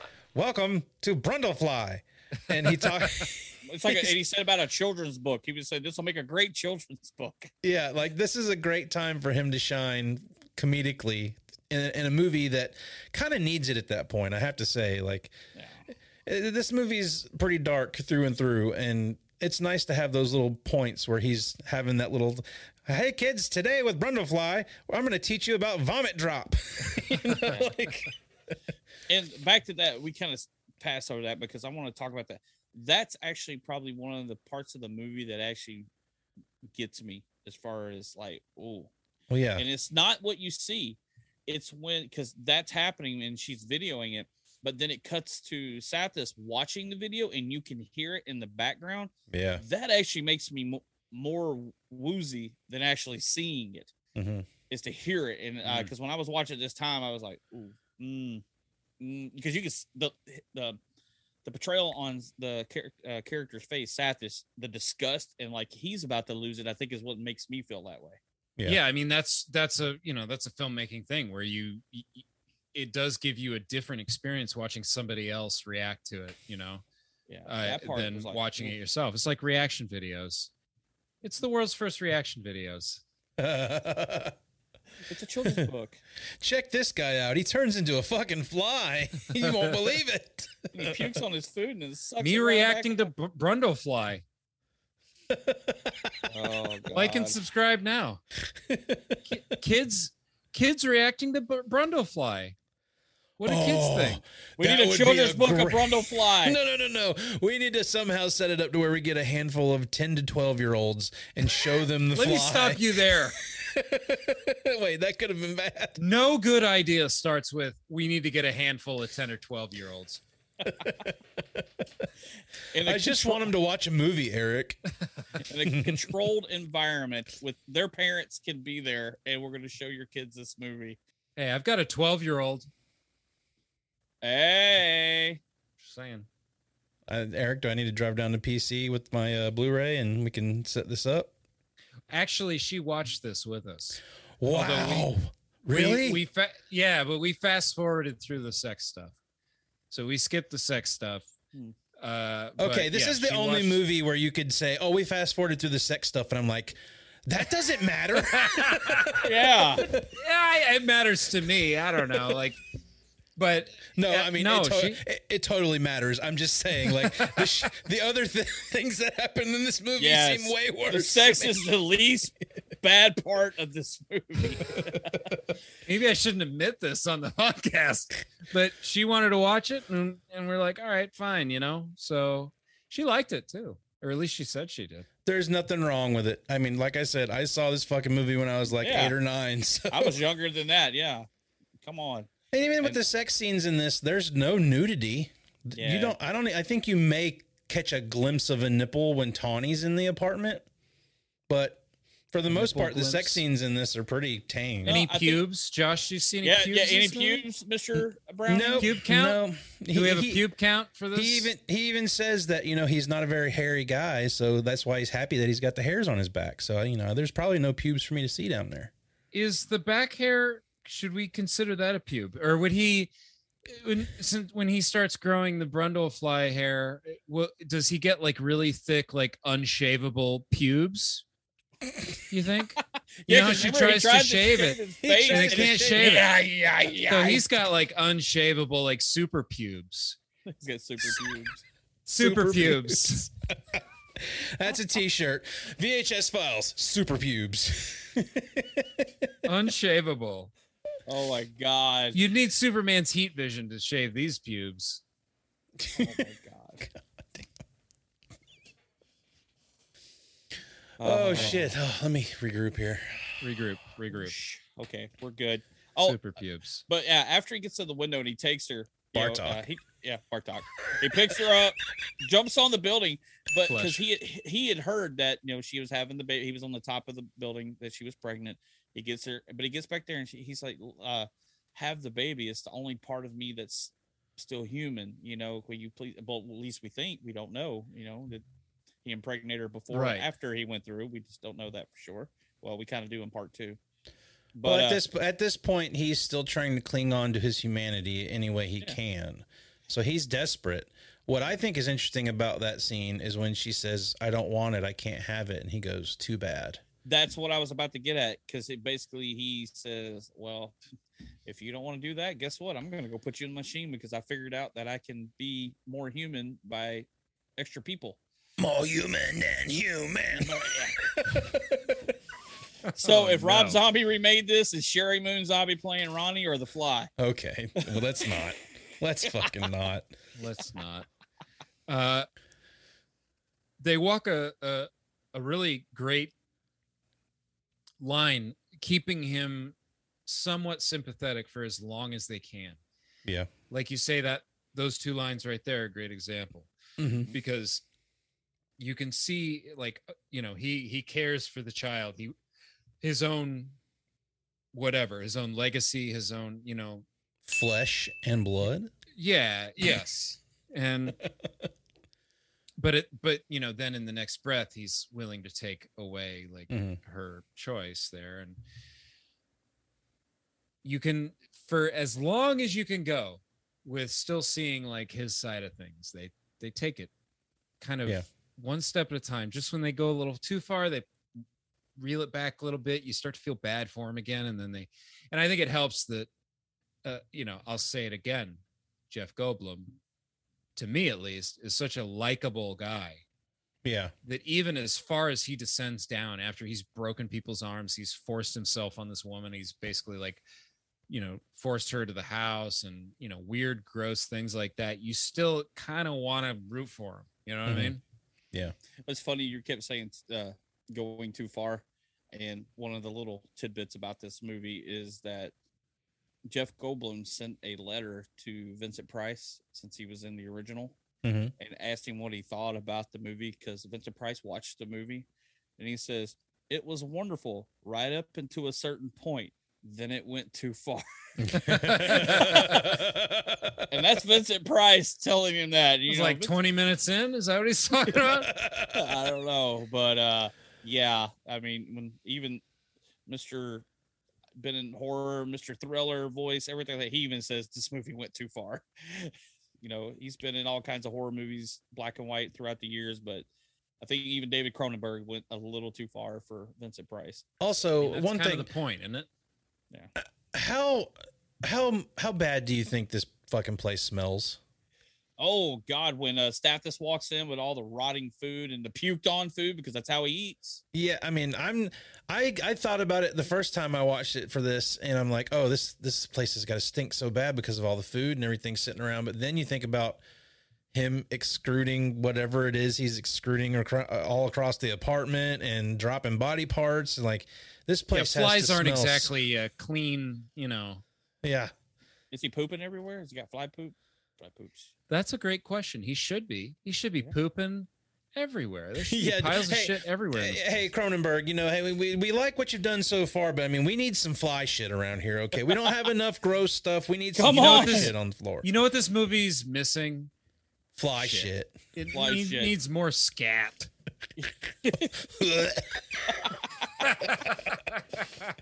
That would have been cool if Stathis walked in, he stepped in a big pile of fly shit. That would have been good. Oh yeah. And then Goldblum and then Goldblum could have said, "That is one big pile of shit." You beat me to the punch. Oh God. But yeah, that would have been great. But then, I mean, Stathis, he shows up with a freaking nice shotgun. I think it's like a skeet gun. I didn't take him for. I had a note of that too. I was like, "Damn, that's a nice shotgun." Yeah. Oh, skate. skate. Good God, reel it in. We're having fun here at the VHS Files. This is a family show. Fuck you!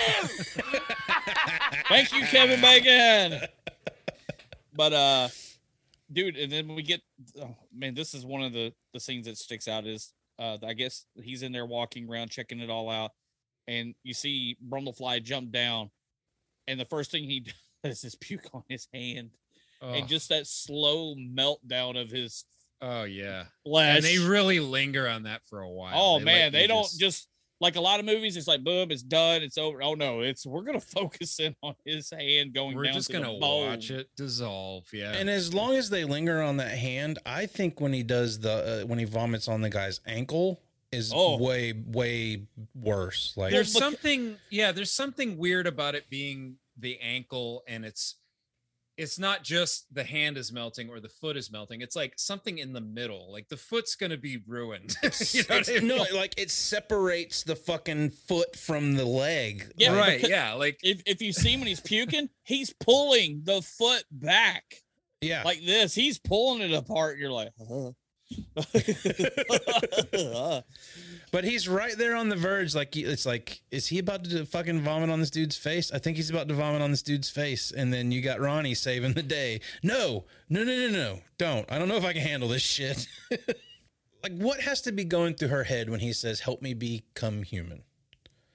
Like, what does she really think she's going to be able to do to help him?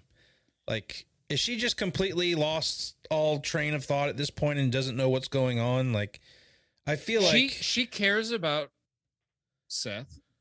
At this point, she's probably perhaps irrationally thinking that she can she's still checked help out. him. I just had a huge 6-foot fly drag me around the freaking town here. He's the father of her child. Also, he talks about using a human to add more human to him, right? Using the machine to, right? Yeah. I can't remember exactly if he's talking to the computer or if he's talking to Stathis. Yeah, it says one or more human subjects in order to reduce the amount of fly in his system. Right. So like human.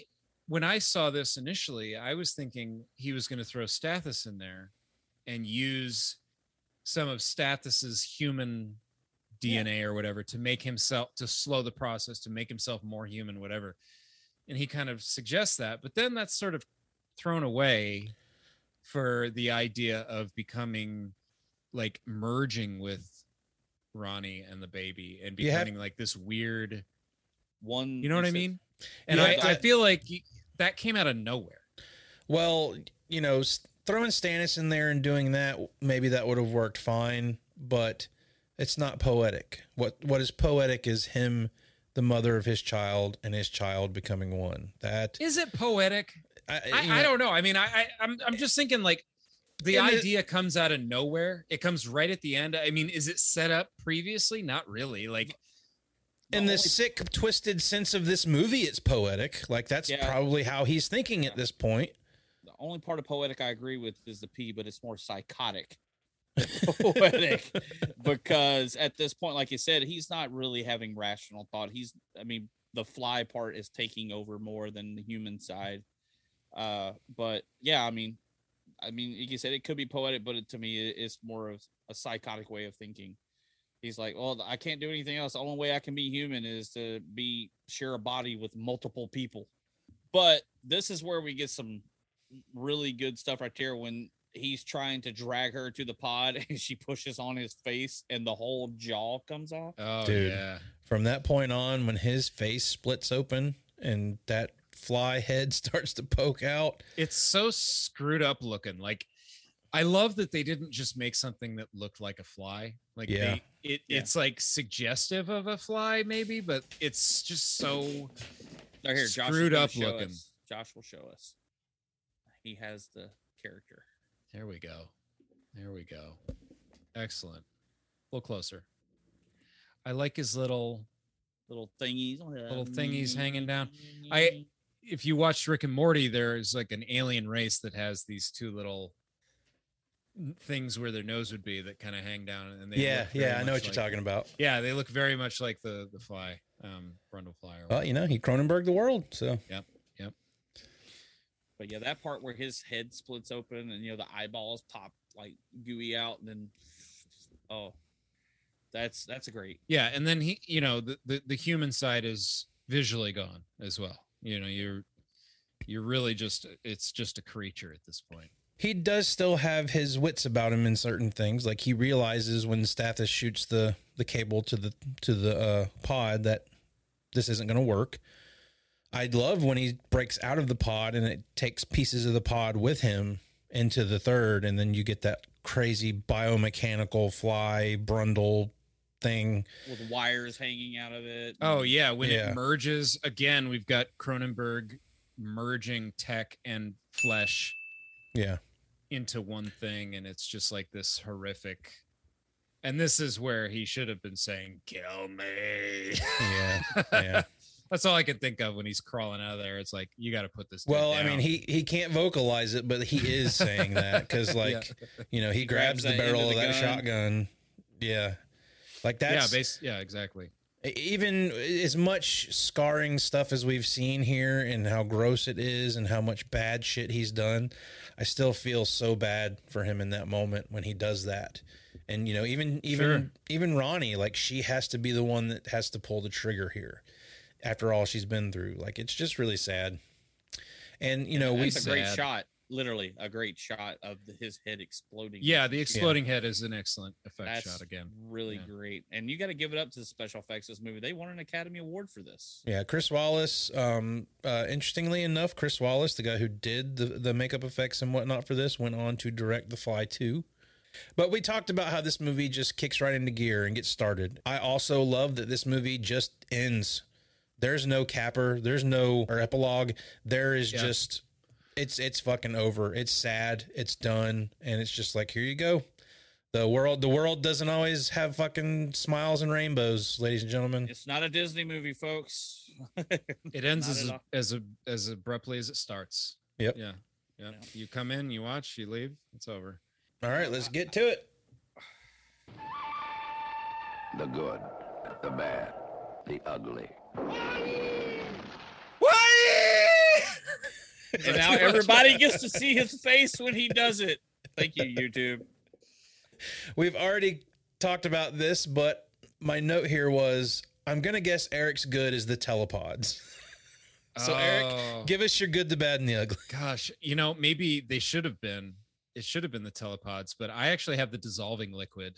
The vomiting liquid is my good. Is that one of yours or no? I'm just surprised you didn't say the telepods, man. I'll add the telepods because I agree those are iconic and great. Okay, do you know what they use to make the dissolving liquid? Let me think. I do. It wasn't pudding, was it? Was it vanilla pudding? No, I don't know. Honey, milk, and eggs. Yep. Milk and eggs. Can you imagine having that, Jeff Goldblum? That's like basically pudding. Well, just the ingredients of pudding, and just spit this out. Guy made pudding. Bad is the merging idea coming right at the end of the movie. I don't feel like it totally wraps things up. We can disagree on that maybe, but thematically about all this stuff, he wants to keep the kid, but then he wants to like merge with the kid. I don't know. I don't totally get that. I'm reaching a bit. I think everything's really tight here, but I don't totally love that. And then ugly, Brundlefly. That's pretty ugly. Pretty ugly, I have to admit. Yeah. That's it. Jason? Oh, cool. I don't have to go last. Yay. Mine, good. Josh? You want to go next? Bartok. And my good is practical effects, the makeup. We just talked about that. That would be one of mine. I mean, this right here, the makeup and special effects in this is right up there with The Thing.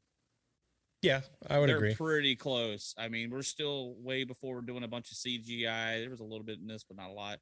But and Jeff Goldblum as the Fly, great. I mean, just he nailed it. Jeff He is the human Fly. Jeff Goldblum and makeup effects by Chris Wallace were my two goods. So there we go. Jason and I sharing a fucking brain again. Yeah, Chainsaw and Dave. And my bad. There were a couple shots of the practical effects I thought it could have been better. Like the vomiting scene at the end of the movie, you definitely tell it's just a dummy and it's just plopping out of his mouth. I'm nitpicking because there isn't really that much bad in this movie. This guy picks the special effects as is good and then knocks the special effects. I just said one shot. One shot. You can't nail every shot. That's why movies aren't perfect. If it was a shot, Jason, it would be the director of photography's fault. You're talking about a makeup effect that you just claimed was a good thing. So get your shit together. Shut up! Cue up Kevin Bacon. Fuck you. But Yeah, that's it. And I don't have it ugly. I don't have an ugly for this. I mean, just okay, good and bad. That's okay. I think it's a Yeah, great movie. I like this movie. So. Well, I mean, Jason just said what I thought was good about the movie. My ugly, however, would be that the stakes are wrong. Oh, steak swap. The steak swap. Yep. Steak swap. It's a movie error, I think, but the stakes are wrong, and that bothers me. So unless it's on purpose to get like a control for his scientific thing, like he switched them to get like an unbiased opinion. Although her response doesn't add up for that, so that's not the reason. No, he wasn't talking about that. He was the fact that they were prepared wrong, not enough seasoning, they weren't cooked correctly.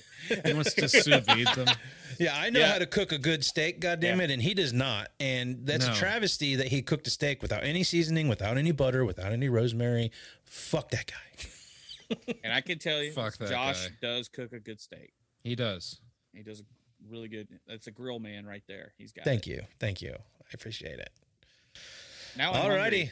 Well, guys, it's been fun talking about David Cronenberg's The Fly. I'm excited to talk about some more David Cronenberg. I did want to ask, when did you guys discover David Cronenberg as opposed to just like seeing The Fly and seeing Videodrome? Like, when did you finally discover who David Cronenberg was? And like, kind of like the John Carpenter thing, like you realize, oh, that's why all these movies have a similar theme, because it's the same fucking guy. For me, it was Nightbreed. Ah, okay. Because I liked the character, even though it's a Clive Barker movie. Mm-hmm.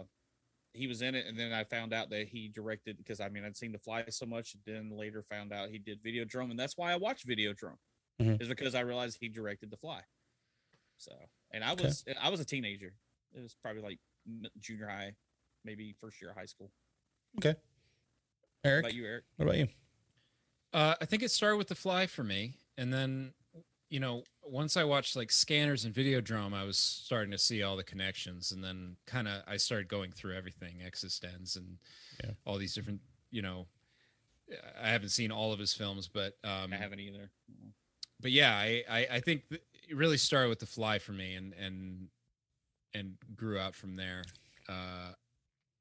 Yeah, once you see The Fly and Videodrome and Existence, you really are seeing that common thread, and Scanners of the tech with the flesh. Right. That those themes are really heavy in those movies, and then you really get a lot of that body horror stuff in those, and then you know it's.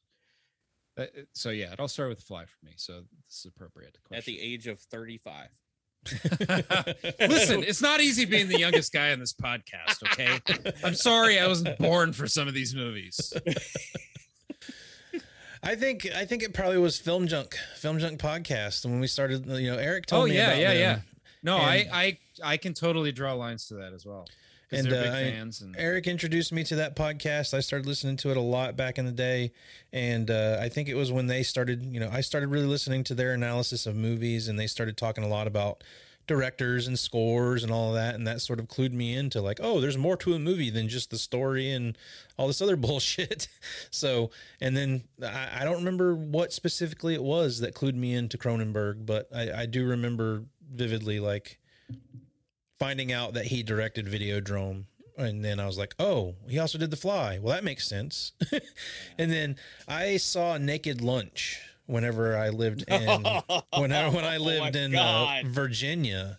And this is a funny story. This was just a common, like we had a friend there that was just a work acquaintance of Jenny's, but we were kind of decided we were going to hang out, do dinner and all that stuff one night. And he's like, well, I'll come over and watch a movie. He brought Naked Lunch over. He's like, oh, I'm going to bring this movie over so you guys can watch it. And at that point, we were like, okay, whatever. We didn't know what it was. At that point, I did not know I didn't know anything about David Cronenberg. And we watched Naked Lunch, and holy shit, that movie left an impression on me in the worst way possible, because it is just out there. It is bizarre. I did not know what the fuck was going on. Now, I've grown to love it over the years, and I've watched it a few more times, but that first watch and then finding out that David Cronenberg did it, I was like, whoa, like, but the older I get, the more I get more interested in these filmmakers that make crazy fucking movies like this. I love Cronenberg. I love David Lynch, love David Fincher. I just love Davids. If you're a David filmmaker, I probably love you. Yeah. When you think of that, and I was just having to look it up because there was another movie. I know it's not Cronenberg, but I think of Cronenberg when I watch it. Is that movie Society? Oh yeah, that's Brian Usna. That's the guy who produced fucking Reanimator. Yeah, but when I saw Society, I was just like, this is so Cronenberg. I know it's not, but yeah, I kind of link him into Cronenberg like movies. Eric, that would be a good one to like get you a little closer to your horror degree, is watching Society. I don't like this. I don't like the way you guys talk down to me. Okay. I don't like it. You better not be at the lockers at 3:00 or I'm going to take your lunch money. This is ridiculous. All right, everybody. That's going to do it for our conversation tonight. We hope you enjoyed our conversation about David Cronenberg's The Fly. If you like what you heard, please give us a rating and review on Apple Podcasts. Hit the like button, subscribe for our YouTube videos. Follow us on Twitter, Instagram, Facebook, TikTok at VHS Files Podcast. Drop us an email at vhsfilespodcast@gmail.com. Until next time, be kind. Rewind. Rewind. Rewind. Leave comments below.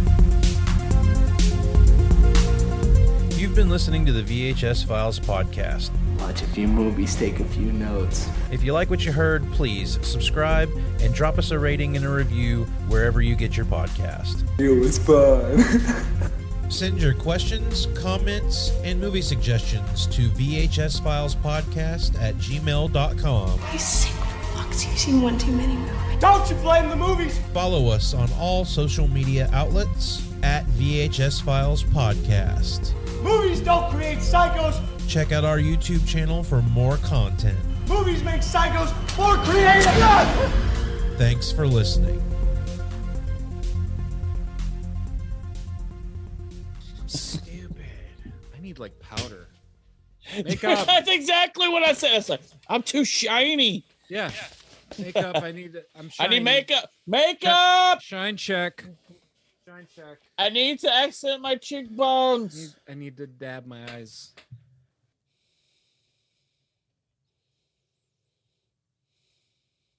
No, I'm not. I see why people wear makeup. I look like the anchors in Batman 89, like when they don't have their Do not use the following products. Aftershave with deodorant.